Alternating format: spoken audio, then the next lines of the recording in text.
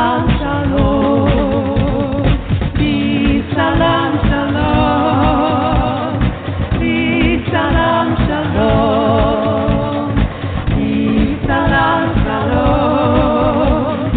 Peace, salam, shalom.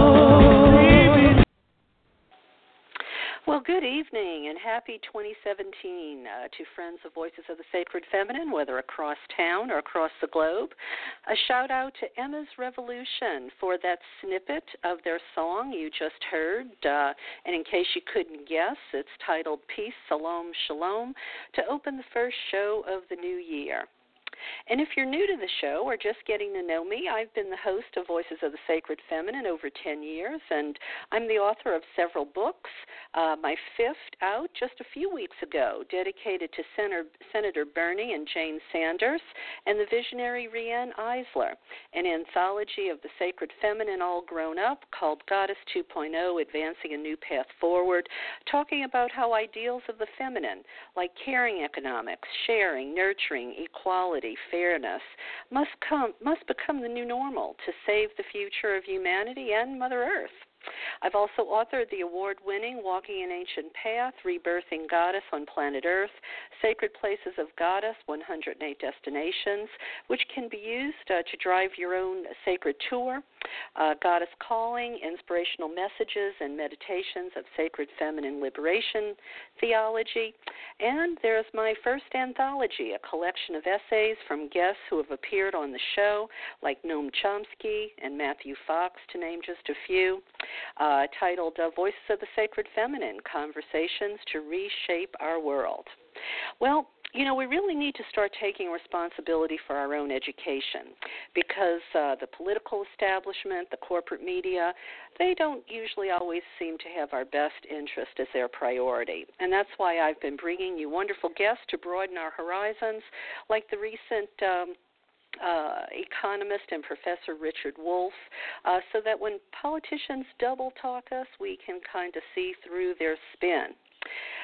Great segue to tonight's guest. I have been waiting to have him on the show for quite some time.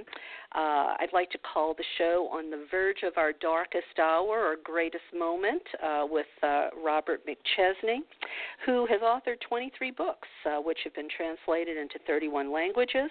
He's a professor at the University of Illinois at Urbana-Champaign, where he teaches the history and political economy of communication and the role media plays in democratic and capitalist societies. He's co-founded Free Press, a national media reform organization. From 2002 to 2012, he hosted Media Matters, a weekly radio program every Sunday afternoon on WILL AM radio. His newest book, which he's co-authored with John Nichols, you might recognize his name. He's the national affairs correspondent at The Nation, is titled People Get Ready, The Fight Against a Jobless Economy and a Citizenless Democracy, will be part of what we'll discuss tonight. So without further delay, let's get right to it. Bob, I want to thank you for being with me tonight, and welcome to the show. Well, thank you for having me, Karen. Well, let's talk a little bit about this idea of a jobless economy. You know, I've heard maybe there's a country or two out there that have been making noises about humans losing their jobs, quite frankly, because new technology, automation, or simply more efficient, they take those jobs away. And there's talk that maybe people will end up having to be paid some sort of living stipend because there are, you know, not as many jobs or not enough jobs. Is that what you mean by the coming jobless economy? And why has it come to that, you know, that we're headed in that direction?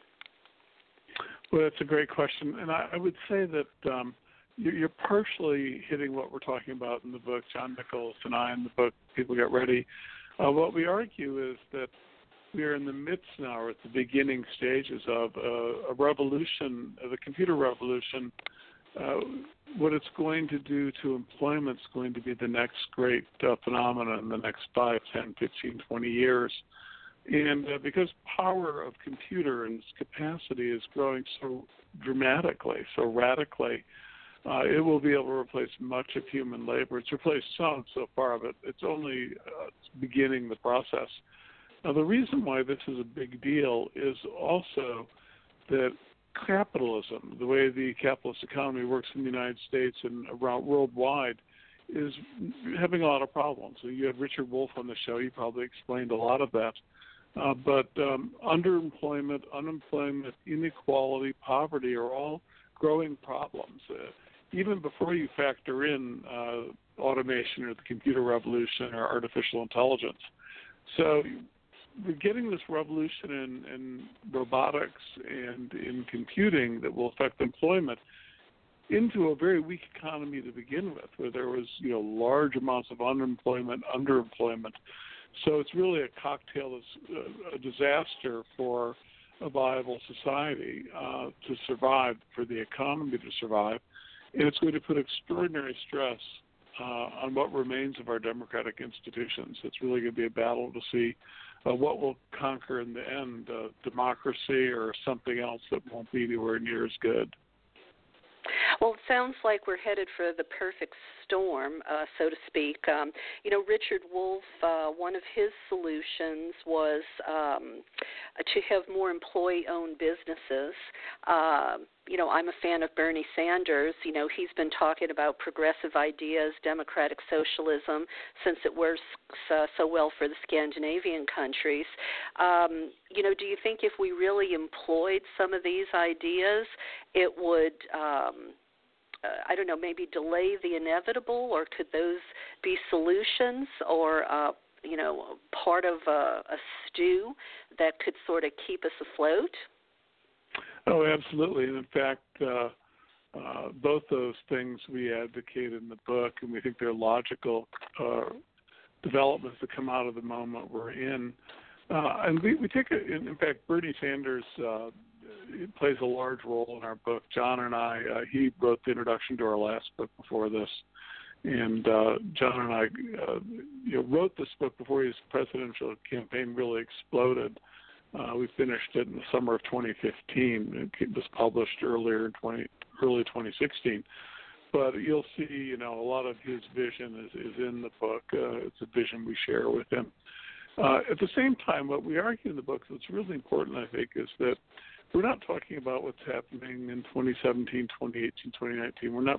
It's not like an effort to be Nostradamus and predict immediately what's happening right away. We're laying out sort of criteria for what we see coming down the road. And we can see elements of it now, but it will grow more intense in coming years. And our argument is really that we're going to have this is an economic crisis, but it's really going to require political solutions. It will be solved by our political institutions addressing the problems and reforming our economy so that it serves people and it adapts to the needs of people, not to the needs of owners. And that's the great problem. And what we argue in the book is that means that the really great political battles coming up will deal with this, and it will be about rejuvenating or extending or building out democratic institutions. So we have a credible, viable democracy, something that we woefully lack in the United States today, where many of our democratic institutions barely exist. Some that once were fairly strong are atrophying or under collapse, and many just never have been strong enough to begin with. And that the route out, the road to a better future, isn't through talking about getting rid of computers. It isn't through bashing technology. And it isn't through keeping everything the same, but just giving everyone a stipend so they'll just have enough money so they can get stoned and watch TV and stay out of the way of everyone who's got a real life. But instead, the solution is going to be to really democratize our society. Use that as the path to fundamentally reorganize our society. But when you say democratize society, I think most people would say, well, don't we have a democracy now? How would it look different? What would we tweak so that it would look more like what you and John are talking about in People Get Ready? Of course, to some extent, this is a semantic discussion. Don't we already have democracy? We have technically on paper a version of a democratic society in our Constitution and our laws. We have things that are called elections periodically. And in one blush, you can say, yeah, that's what a democracy is, so we've already got that. But I think if we look at the history and the rich traditions of democracy, going back to the ancient Greeks, when it was considered the rule of the many, or as Aristotle put it, the rule of the poor, since they were the vast majority, and the notions of democracy as they've evolved, what we have today in the United States is at best something that can be considered a very, very weak democracy, and at worst it's not even that. But I think a very weak democracy is what I'm comfortable talking about. And to give it, to put flesh and blood and bones on that argument, there have been in the last 5 years 3 major studies by leading political scientists in the United States, from Berkeley, from Princeton, from Northwestern, from a number of major universities. And what they've done is they've looked at how decisions are made by the U.S. government and by state and local governments, how they've been made over the last 10, 20, 30 years, and what patterns you can see. And what all these studies found independently by our leading political scientists was that almost all the decisions made by government rarely, if ever, reflect the will, values, interests of the great majority of the people. They're almost entirely made to suit the interests of those who are the wealthiest, most powerful people in society. The great majority of Americans barely have any influence whatsoever. So, and this is sort of then reinforces the idea of why we have such a low voter turnout, because a lot of Americans have internalized the fact that no matter who they elect, nothing really changes. So they just tune out the whole system and they don't vote, they don't participate, which means the United States has a voter turnout rate that is pretty much rock bottom for the entire world. There are just a handful of countries that do worse than us. And we talk about getting 50% of the vote for our presidential race, or 52% of the vote of voting age adults. But in fact, if you look at the whole range of elections we have, the off-year elections, like the 2018 election, or the springtime elections that many cities and communities have their municipal elections in, or the odd-numbered year elections, oftentimes the voter turnout rate plummets down to 10, 15% of the population. And those that do vote skew heavily to older, whiter, wealthier people. So we've got a troubled democracy where it isn't really functioning that well, where money dominates, where wealth, power, and privilege has inordinate power, and where a vast majority of Americans have figured out they really don't have much of influence over it whatsoever. So let me ask you, I mean, I know voter turnout is horrible. I know in the off years it's worse. We know there's gerrymandering that affects the situation too, where people don't feel like they're represented. We know that there's voter suppression by the right. How do we, it feels like it's almost a catch-22, to get people motivated to go out and vote, maybe, I don't know, can you get 70, 80, 90% of the people out? They have to feel like they have a stake in it, but they don't feel like they have a stake in it because, we have things like ALEC, where the corporations are writing the laws and then their puppet politicians just pass them. I guess I'm wondering how... it's like, what do we get going first? What comes first, the chicken or the egg? How do we get people motivated to vote to make the change, but will that actually do it? It feels like there needs to be something else besides increasing voter turnout, I would imagine. Well, yeah, you're absolutely right. It's a chicken and egg phenomenon. And I would say that because of the Trump victory, quote-unquote victory, I mean, he didn't really win, but because the electoral college system that was put in place by the slaveholding class of Virginia in our Constitution, so they could get credit for having slaves in their state but not allow slaves to vote, because he won that electoral college system, not the popular vote, it's cast a gloom over the country, at least among people who are not proponents of far right-wing politics. So I think that we're in the worst of times. And in some respects, I think you can right now, going into the Trump presidency, I think make a pretty strong argument that by any standards, he's the most unqualified person imaginable to be president. Certainly in modern American history, there might have been one or two hacks like I think Chester Arthur or someone like that from the 19th century, but it's hard to believe we've had anyone quite as outrageous as Trump. So it gives the sense that we're living in especially dark times, and we may well be. But I think we've got to stand back, though, and take a closer look or a deeper, longer look at how much this country has changed in the last 10 years, despite the fact, or 20 years or 30 years, the last generation. Despite the fact that Trump is, going to put in place an effort to roll back virtually every progressive measure of the last 100 years and take this country back to the 19th century, and he's allowing every corrupt, hack in the country to run the country for him, as long as his ego gets stand. Despite the fact that's taking place, we shouldn't fail to see something you've already referred to a few times on the show, Karen, which is in the last few years we've seen a tremendous upsurge of interest in politics among young people in the United States. I'm a college professor. I've been teaching for 30 years, and I can tell you what's going on college campuses, and not just with college kids, but working class kids who aren't in college, who might be in community college, is significantly different than what was going on 10, 20, 30 years ago on these campuses. This is a much more progressive and engaged generation that we've got out there that understands that we have serious problems that aren't going to be solved magically by shopping and by wealthy people making more money. But that's part of the problem, not the solution. And so that explains to no small extent the extraordinary performance that Bernie Sanders enjoyed with virtually no support from the news media whatsoever. Yet he came very close to winning the nomination, probably should have won it in a fair fight.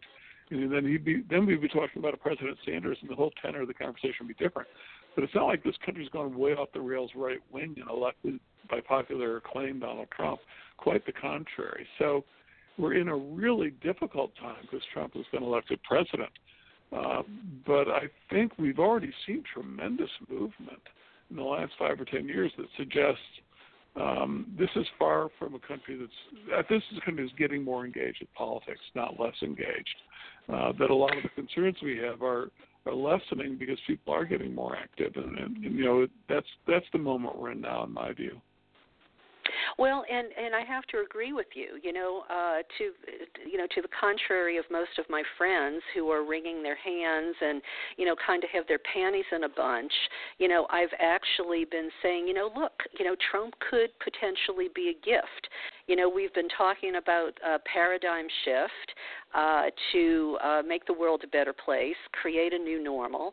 We have to be honest, the establishment Democrats have presided over this vast income inequality that we experience. To a certain extent, they have the same corporate masters that the Republicans do, thanks to Citizens United and corporatism and maybe neoliberalism. I can't help but think that with the arrogance of Trump and with the Republicans having both houses of Congress and now the White House, they're going to be so tempted to overreach, and when they do, they could very well just destroy themselves. And because people are so afraid of Trump, more people are getting up off the couch. They're not just playing on Facebook. They're getting motivated. They're maybe will be ready for 2018 and 2020. And anything they manage to get done, we can just reverse. And I've even read some stuff that there's no consensus within the Republican Party anyway. They'll probably have so much infighting that, and we have Bernie, who's such a high-profile guy out there. He's already, getting pretty vocal about, Trump. I don't know. I think it's going to be an interesting few years, and this may be the beginning of the end of corporate domination and this train we've been on that has left the 1% with, everything, and the 99% with, nothing or not much. What I think, I agree with you, and I think, Karen, also that, the difference between there's a lot of difference between the Republicans and the mainstream Democrats in terms of how they view power and the way they engage with each other. One of the crucial differences is that the Republicans understand they're a minority party. They understand if there's an actual election where there's anything close to reasonable voter turnout, they win. Their ideas can't win. They can't win an election based on gutting Social Security, eliminating public education, lowering taxes even more on billionaires, and scrapping public services and privatizing everything the government does and putting it in private hands. That's a loser. But, because they know they're not a majority party and they're desperate to accomplish their ends, what they're willing to do is, when in power, they're basically going to go for the jugular and accomplish whatever they can while they have power. And, we see this with Trump, who lost the popular vote by, I think now it's just about 3 million votes, an extraordinary defeat to the weakest Democratic candidate in memory. So he hardly won an enthusiastic, rousing landslide. He lost fairly dramatically. And we have him acting as if he won the biggest landslide since, FDR in 1936 or Reagan in 1984, that he's just got this massive mandate. And the reason is they're going to go for the jugular. They're going to try to get everything rammed through. They're going to try to privatize Social Security, eliminate public education, junk Medicare, everything they possibly can, not because they know it's not popular. They do it while they have power, and can at the same time, they're going to ramp up all their efforts to reduce the possibility of democracy in this country. Voter suppression is Exhibit A. We can expect to see a lot more of that, and other mechanisms to really make it very difficult for popular will to be ascendant. So we're going to have a hard time because they don't really care about, they're not thinking long term in terms of doing what's nice and will be popular. They're thinking about getting their way and then ramming it down people's throats and keeping it there. But I think it's the moment we're in is one that's very dangerous because of this, because these guys aren't playing by the Marquis of Queensberry's rules, and they don't really care that they are an unpopular party, because with the people who bankroll them and their core supporters, they're very popular. But at the same time, this is the moment in which the American people have to raise up and organize and raise hell. And I think that it's going to be, any way we slice it, the next few years are going to be extraordinary, and I think really the next generation is going to be extraordinary. I think it's the generation is going to really pretty much shape the sort of future our species has. Well, I know journalism is, one of your fortes, and I recall hearing Bernie Sanders tell Rachel Maddow one night that he would like to see a cable news program or, cable news network on the left comparable to what, the right has with Fox News. Do you see that ever happening? No, I don't see it ever happening. I couldn't imagine how that would possibly happen. And I think that I would never want to see a cable news network on the left similar to Fox News. I think that would be a nightmare, because Fox News is not a journalism operation. It's like they're conservative journalists. They're just hack propagandists. That's different. There probably could be a conservative news channel with conservative journalists who actually did real journalism. But Fox is completely unprincipled. It has no standards of journalism. It's just basically there to promote its candidates and trash the other side and serve red meat up to its aging constituency. I don't want a left-wing version of that. Yeah, no, I agree with you there, and I probably posed the question wrong, and I'm sure that's not what Bernie meant either. Oh, I know that's not what Bernie meant.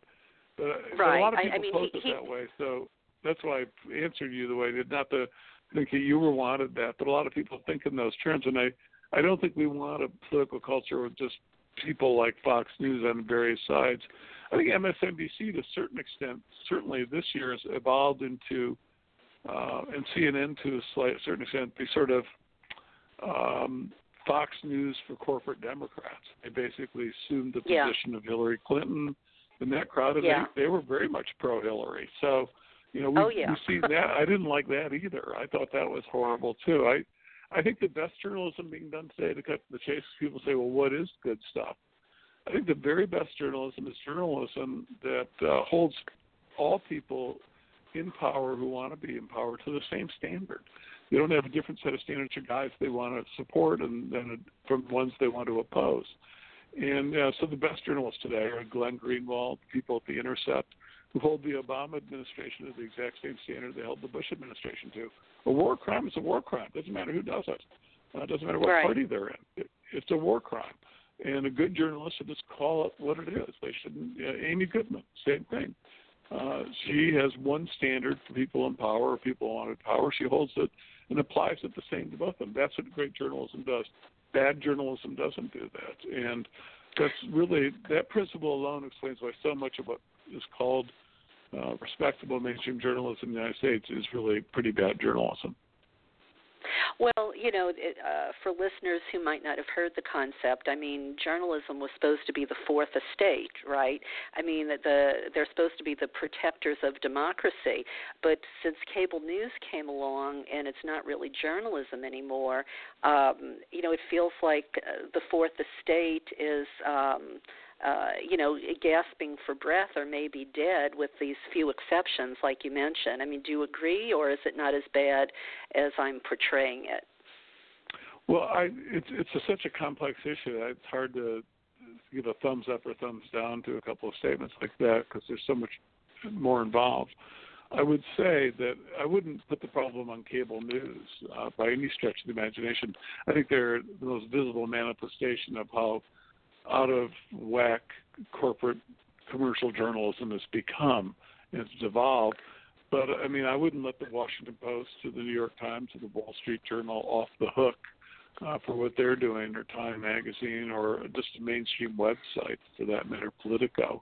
I think that, the history of journalism in this country is much richer, much more profound than most Americans, including most journalists, have any idea. The idea of sort of neutral, value-free journalism that we're told is the sort of the democratic way is really is less than 100 years old. Journalism at the time of the Constitution, of the Revolution, through the 19th century, the Civil War, was stridently partisan. That's the real root of democratic journalism, having newspapers that are in there in the trenches slugging it out, advocating a position, and having multiple viewpoints available. And that system is a very different system than the one we have now. And it produced at times some of the best journalism in the world, and many other countries still have that sort of more partisan system, which tends to work well when you've got a lot of different viewpoints well represented, and when there's such a sophisticated level of a political culture that it doesn't degenerate into sort of Fox News type propaganda, but actually has serious debates. And we once had something much closer to that. Well, the Wall Street Journal, no, I'm sorry, not the Wall Street Journal, the New York Times. I was just reading an article last night about it has made itself irrelevant, that it doesn't have the credibility it used to have. People don't trust it anymore. Do you feel like that's an honest estimation? Well, I'm certainly that's poll data, and so I think polling data sort of demonstrates that. So there seems to be evidence in that, and that certainly makes sense to me. And I mean, I think that the one issue about journalism that most people are unaware of, that's probably the single most important development in the last 25 years, is not the internet, it's not social media, it's not cable TV news. It is that the commercial model of journalism in the United States has collapsed, has disintegrated. There are far, far fewer working journalists today covering stuff than there were on a per capita basis 25 years ago or 30 years ago in the United States. I mean, it used to be in a state like Wisconsin where I lived, there were a couple dozen full-time reporters covering state capitol. Now there's just a couple. And that's true everywhere in the country. I'm sure that you're in California, is that right? Yeah. Yeah, in Sacramento, I bet in 1980 or something, in 1985, there were like dozens of full-time reporters covering state government. I bet you could fit all the full-time reporters covering state government in a large phone booth, if people remember what those are today, or a small closet. It's just, and that's true across the board everywhere. There's just not that many journalists left. There's very little actual journalism. And the reason for this is that the commercial model of journalism has died. And that was based on advertising support. And advertisers no longer need to support media, online or offline. So online journalism is doing no better commercially. And as a result, we don't have much journalism left. What we have instead on cable news aren't people actually covering stuff and breaking stories, but just celebrity blowhards giving us their opinions or spinning us with talking points, but no real news. So that's a long way to answer your question, Karen, which is it true that people have less trust in or faith in the news media? The New York Times is the most famous news medium, but all news media. And the answer is yes, and for obvious reasons, because they're not getting very much news. They're getting a lot of BS for the most part wherever they turn. And a lot of stuff that used to be covered is no longer covered. And if it is covered, there's not being covered by competitive news media, but rather by one journalist, and there's no one else covering it, so you just better hope they got it right. Well, and it's kind of like an echo chamber, too. They all sort of just say the same thing, and you wonder if anybody's really fact-checked anything. And, and you have to wonder about the agenda of the person that, put the story out, too. It's disconcerting. And now we have, lots of, people on the left saying, oh, fake news is what cost Hillary the election. Sure, there's a lot of fake news out there, but it feels like in a way that's kind of an excuse. Let me stop you at that point. The fake news argument that cost Hillary the election, the evidence for that is not very strong. In fact, I would say it's exceptionally weak. And I would say the whole fake news phenomenon is sort of a bizarre argument because if we had a lot of non-fake news, fake news would have no effect whatsoever. The problem is there's such little journalism that anything that comes along can pass itself off as journalism and they're taken seriously because there's not much that stands in opposition to it. People say, wait, that doesn't make any sense. Here's the real story.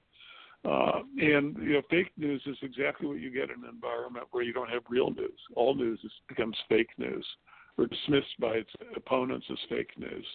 And that's the sort of post-journalism world we're living in. And it's a world where someone like Trump absolutely does prosper. But it's not like the Democrats or Hillary Clinton are some saints who rode in on horseback or doing it right.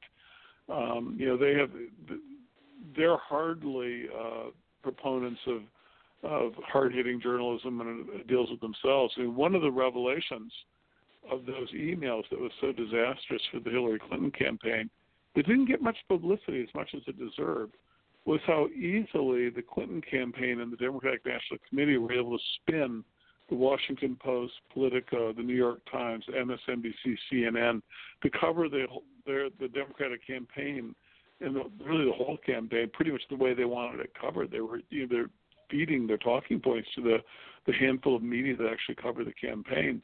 And one of the reasons it didn't get a lot of coverage when it came out, although it got some, was that it really implicated our news media that should have been covering that story, but how easily they were basically was manipulated to do Hillary's work for her. And it was something anyone who followed Sanders and watched the news media was aware of. This was some news because no matter what would happen, it seemed like the coverage was always based on how it affected Hillary's talking points were the news points. And so the Clinton campaign had its share of fake news too. So for them to whine about fake news as the cause seems, then they've got to look in the mirror and talk about what they did to Sanders during the primaries at the New York Times, Washington Post, MSNBC, and CNN. Yeah, I agree with you. And sort of a two-pronged question from that comment, to sort of piggyback on what you said about that whole scenario. I mean, as a Bernie supporter, it looked like, WikiLeaks dumps these emails, and what does the DNC do? They just wanted to start pointing the finger at Russia rather than, anybody looking at the content of what the emails were. It was like, look the other way, look the other way.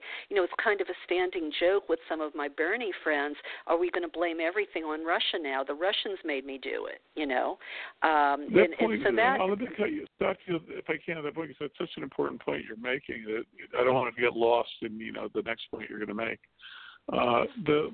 This sort of the way the DNC and Hillary's campaign when these revelations came out last year and then after the election, have been quick to say, well, Russia is responsible for illegally releasing these emails.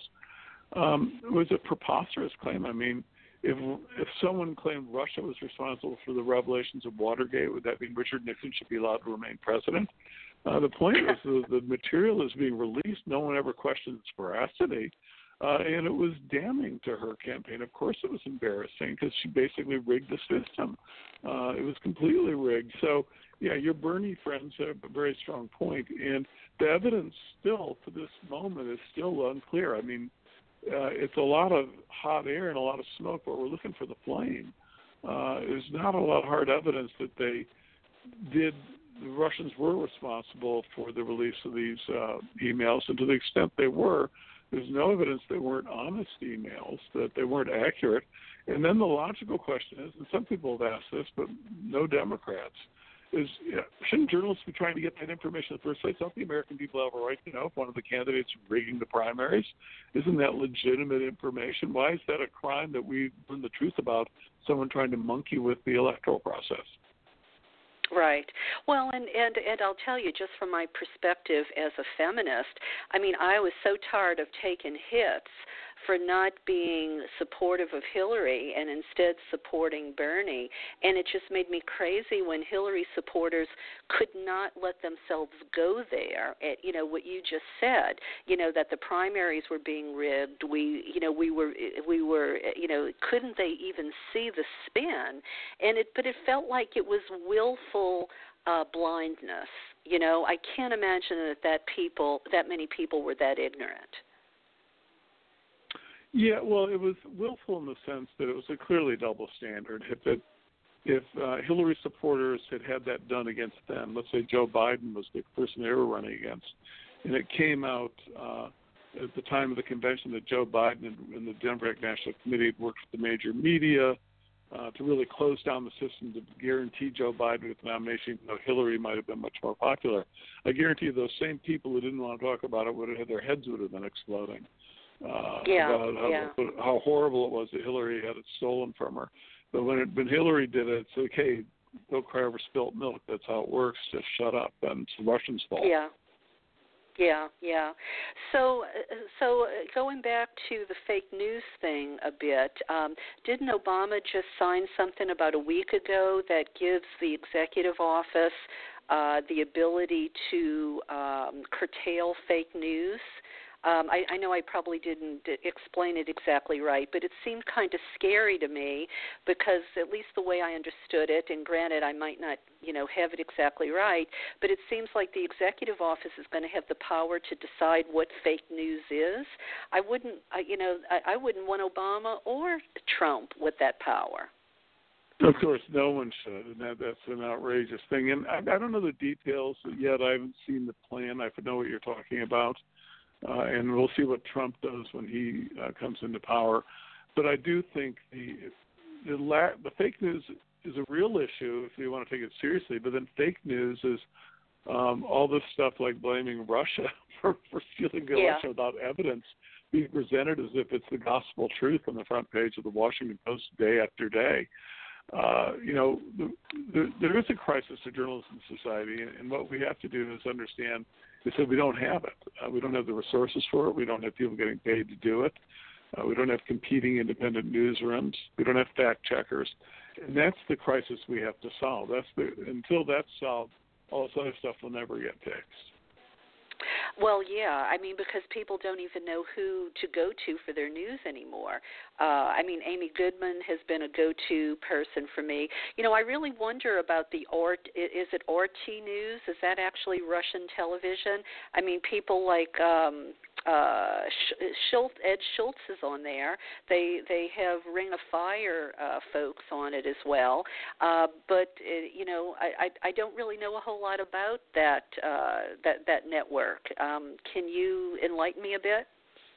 I really can't tell you much more than what you know about it. I know that those shows are on the network, and clearly I don't think anyone's coming in and telling Ed Schultz what to do or Ring and Fire what to do on their shows.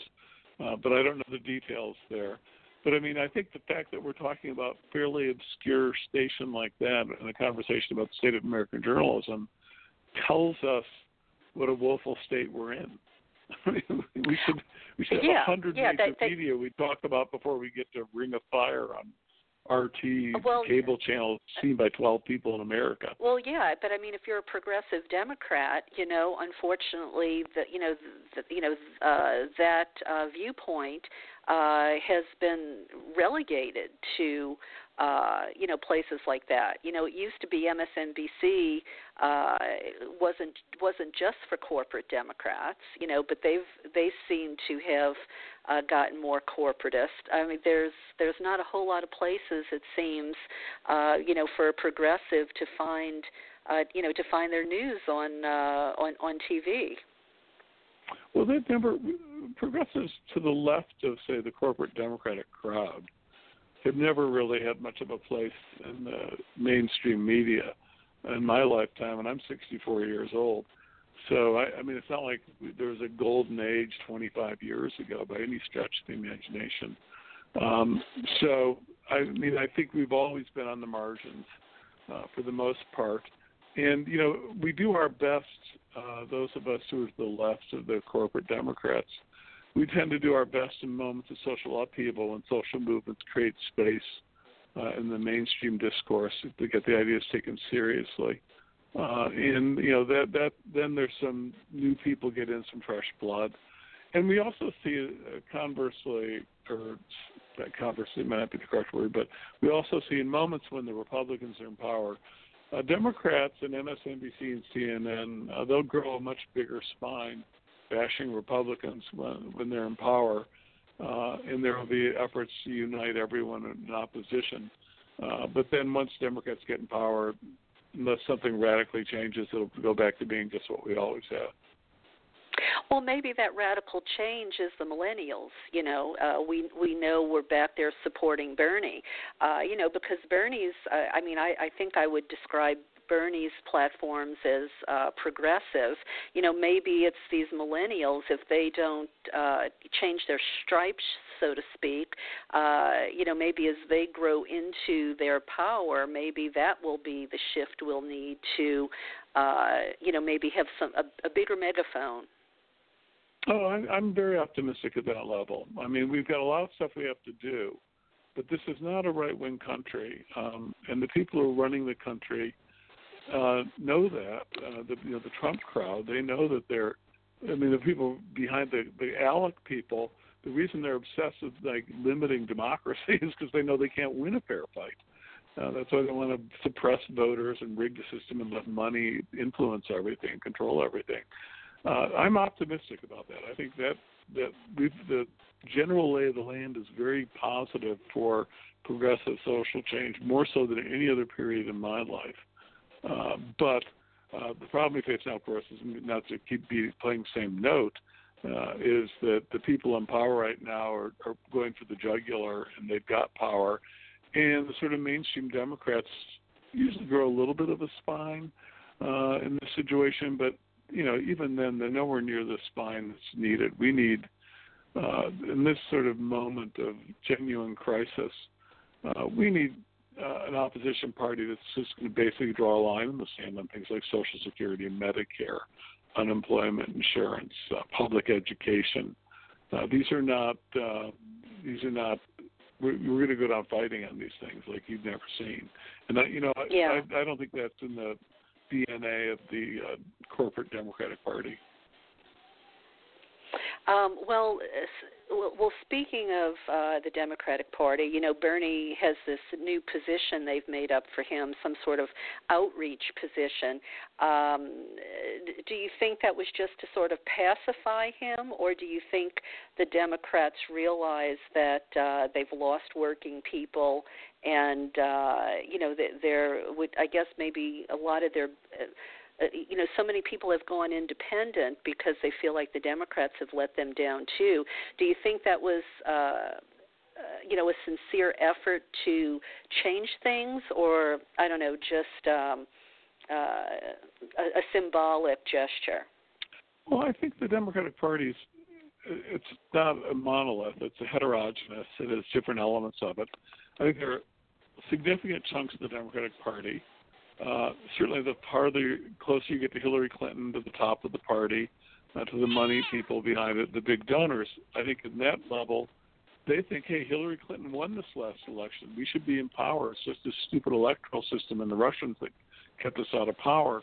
So we just keep doing what we're doing, and we'll be back in power, and everything will live happily ever after. There's no change necessary.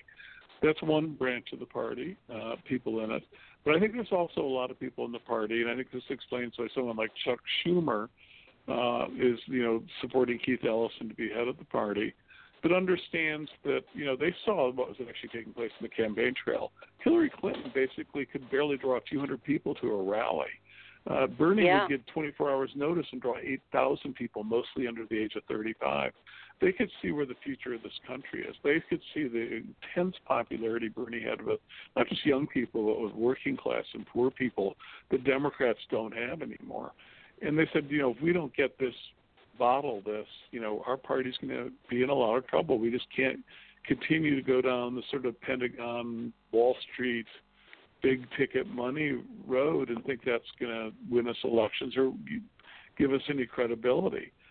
So I think it's a split in the party and a battle for the party's soul.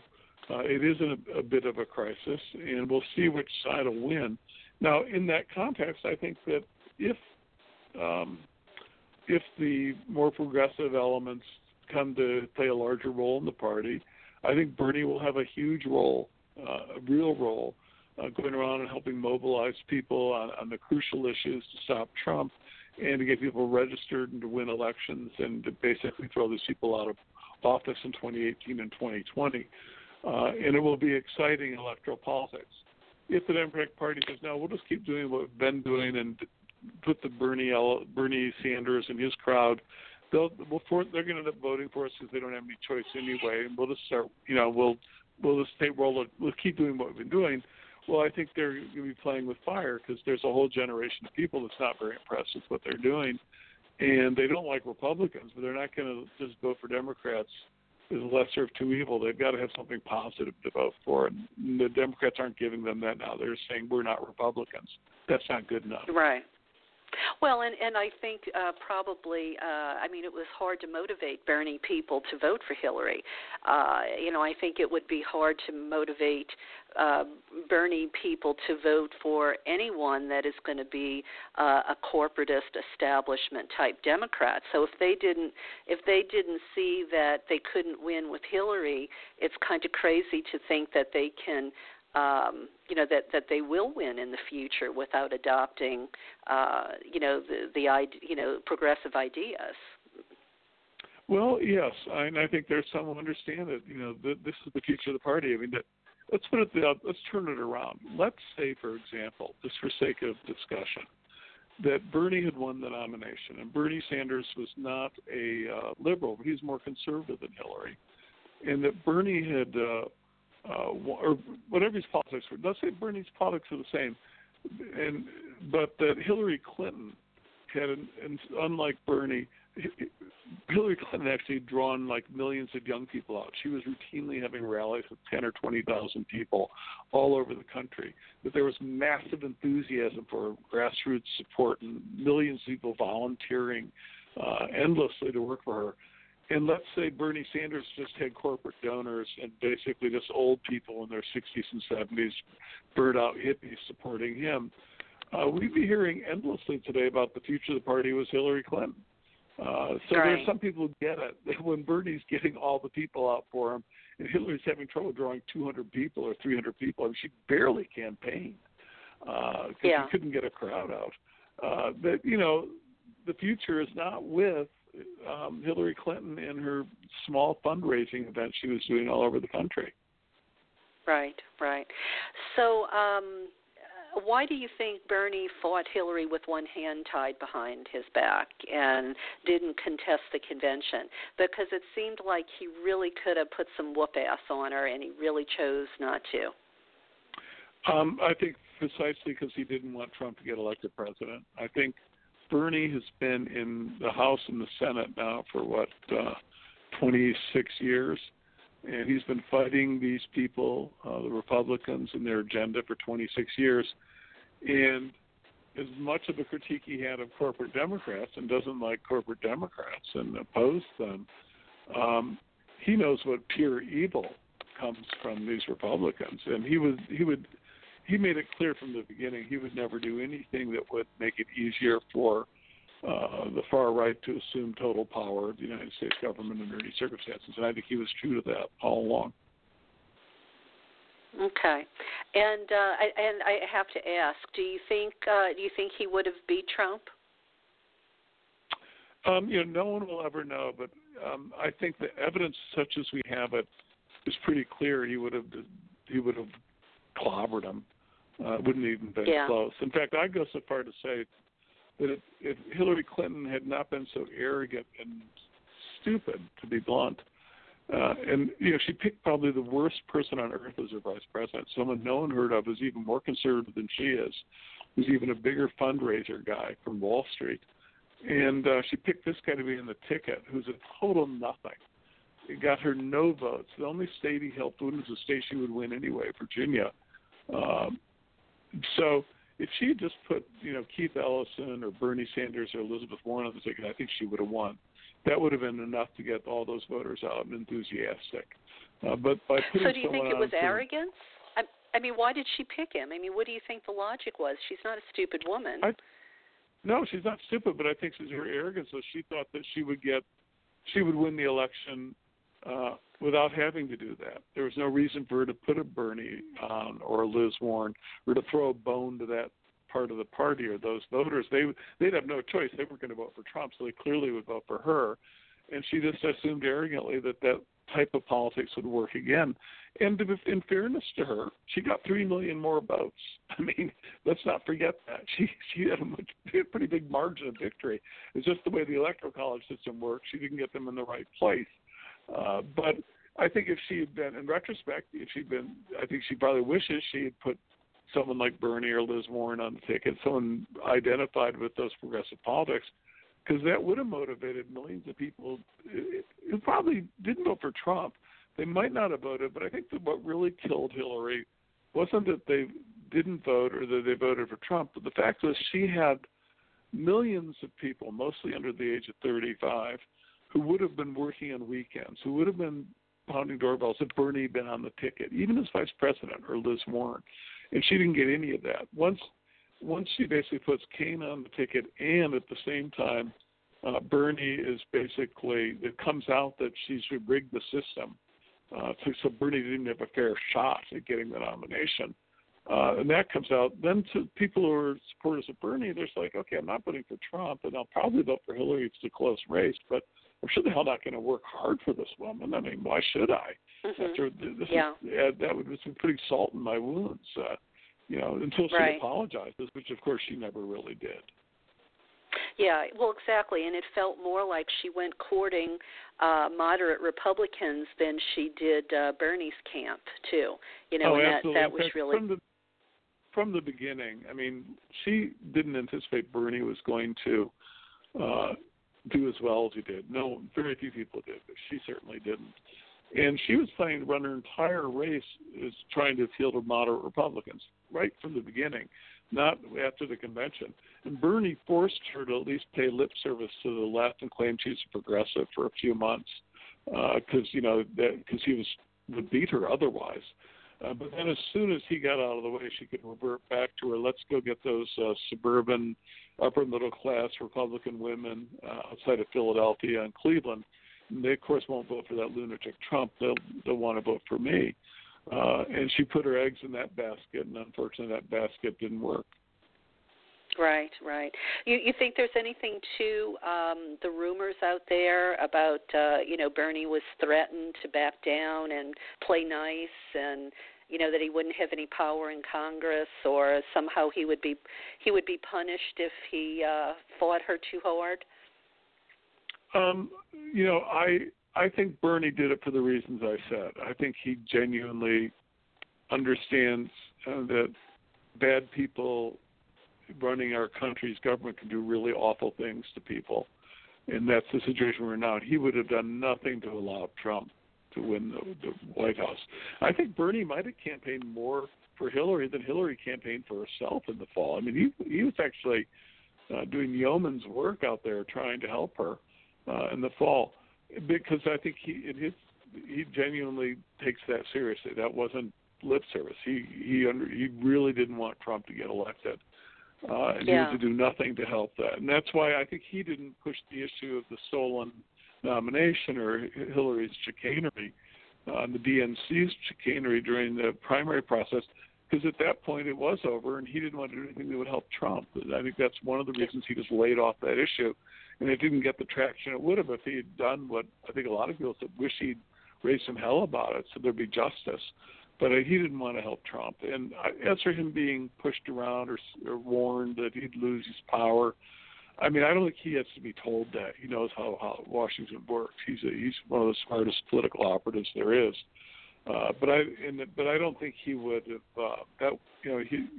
I think his concern was what I said. It was right-wing dominance in all three branches of government was something that's completely unacceptable to him. Right. So do you think we need to get rid of the Electoral College and the superdelegates? Oh, I don't even think that's a debate. And I think everything you need to know about how late the Electoral College is comes with the Republican Party. Both in 2000 and this last election, the Republican Party had elaborate plans before the election to try to discredit the Electoral College if it went the other way. If they won the popular vote but lost the Electoral College, they were actually had big plans to go in and have public campaigns to force electors to vote for the candidate who got the most votes and really be anti-Electoral College. And then as soon as they win by that, they just rip those up, and suddenly the biggest proponents of the Electoral College is representing the sanctity of God's Constitution. The history of the Electoral College is really interesting. When you hear people defend it, they say it was put in there to protect small states so they wouldn't get overrun by the most populous states. It's complete monkey business. It's garbage. That's not the reason why at all. The reason we have the Electoral College is the primary reason. Instead of having a popular vote, which is what the assumption was you'd do originally, just have a popular vote, then the battle is who's allowed to vote.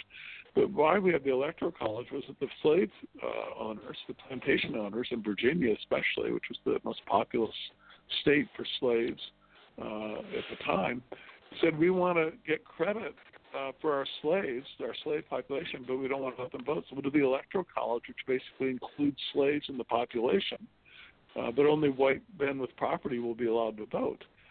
So we get the best of both worlds. We keep the power, but we get the credit for our slaves in our population base, so we have more control over the national government.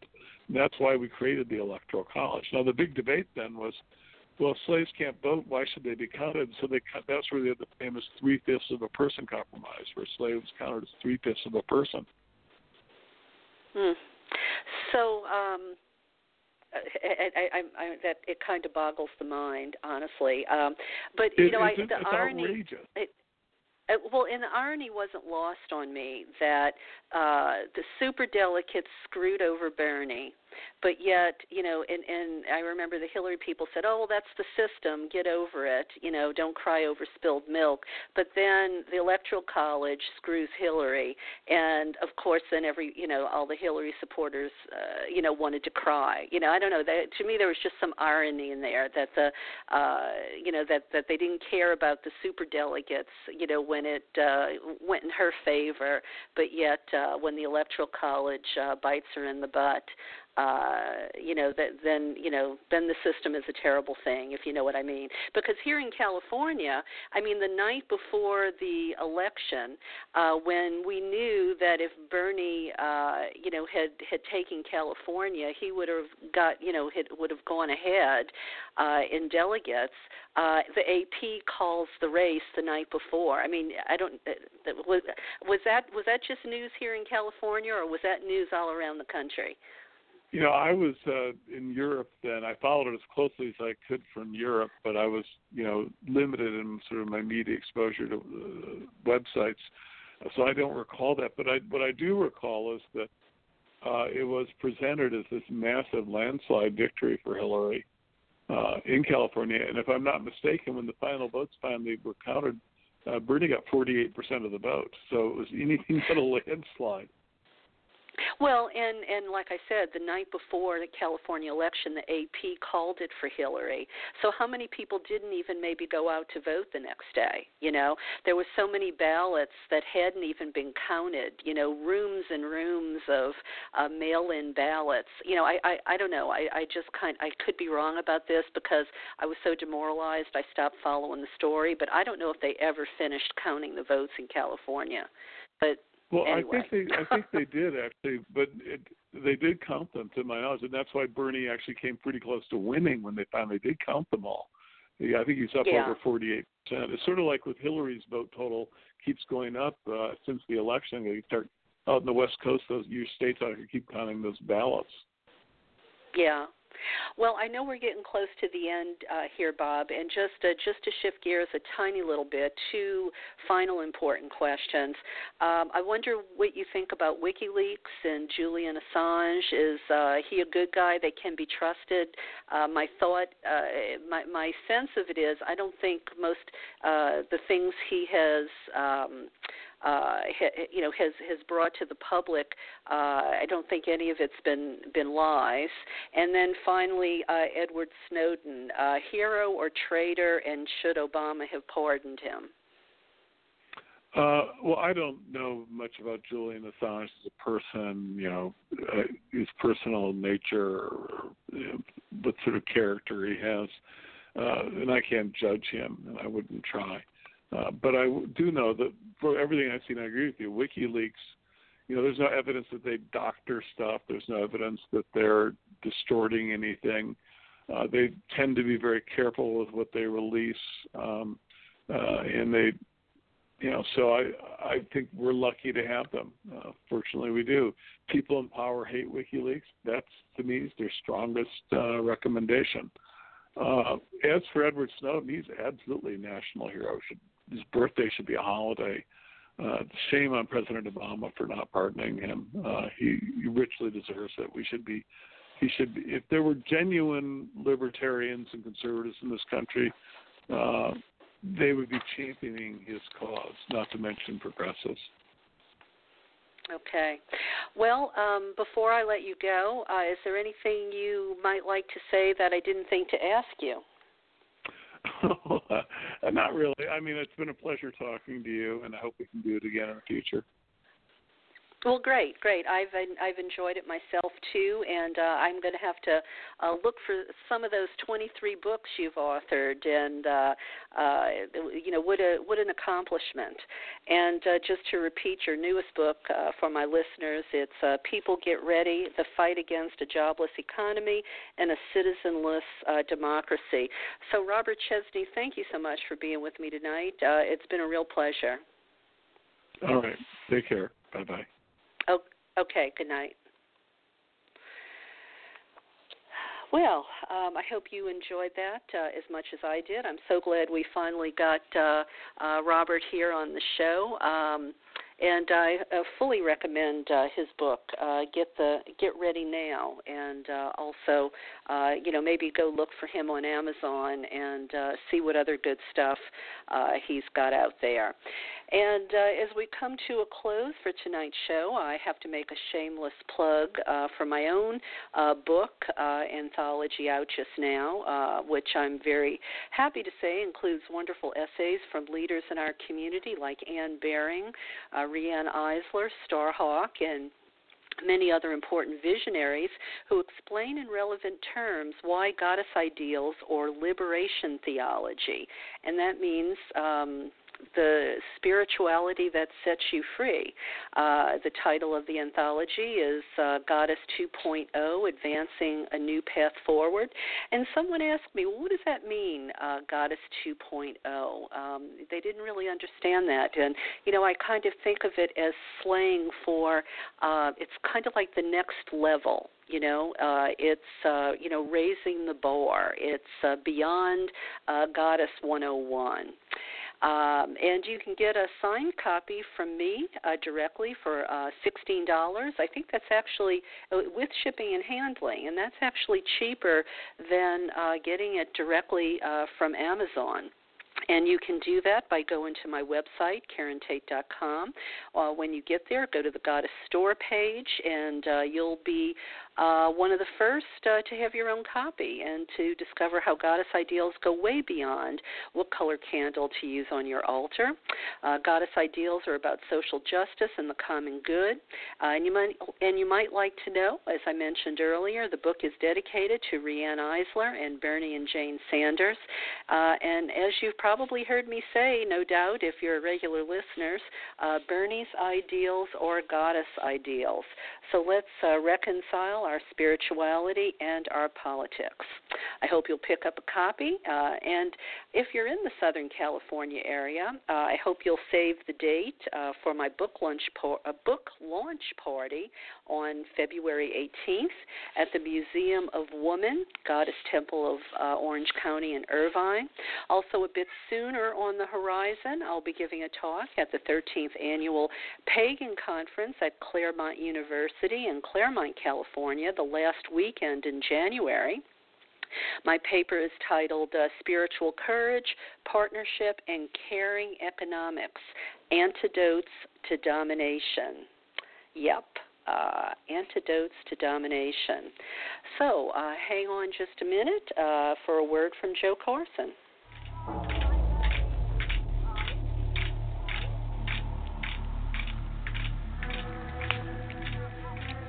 Most people see humankind as really separate from nature and separate from the earth. I'm as much of this earth as a rock or a tree is. And I came out of it. This is my mother planet. I grew out of this earth. As long as we conceive of divinity as above us or outside of us, or that our bodies are somehow less divine than spirit, there's no way that we can change our course.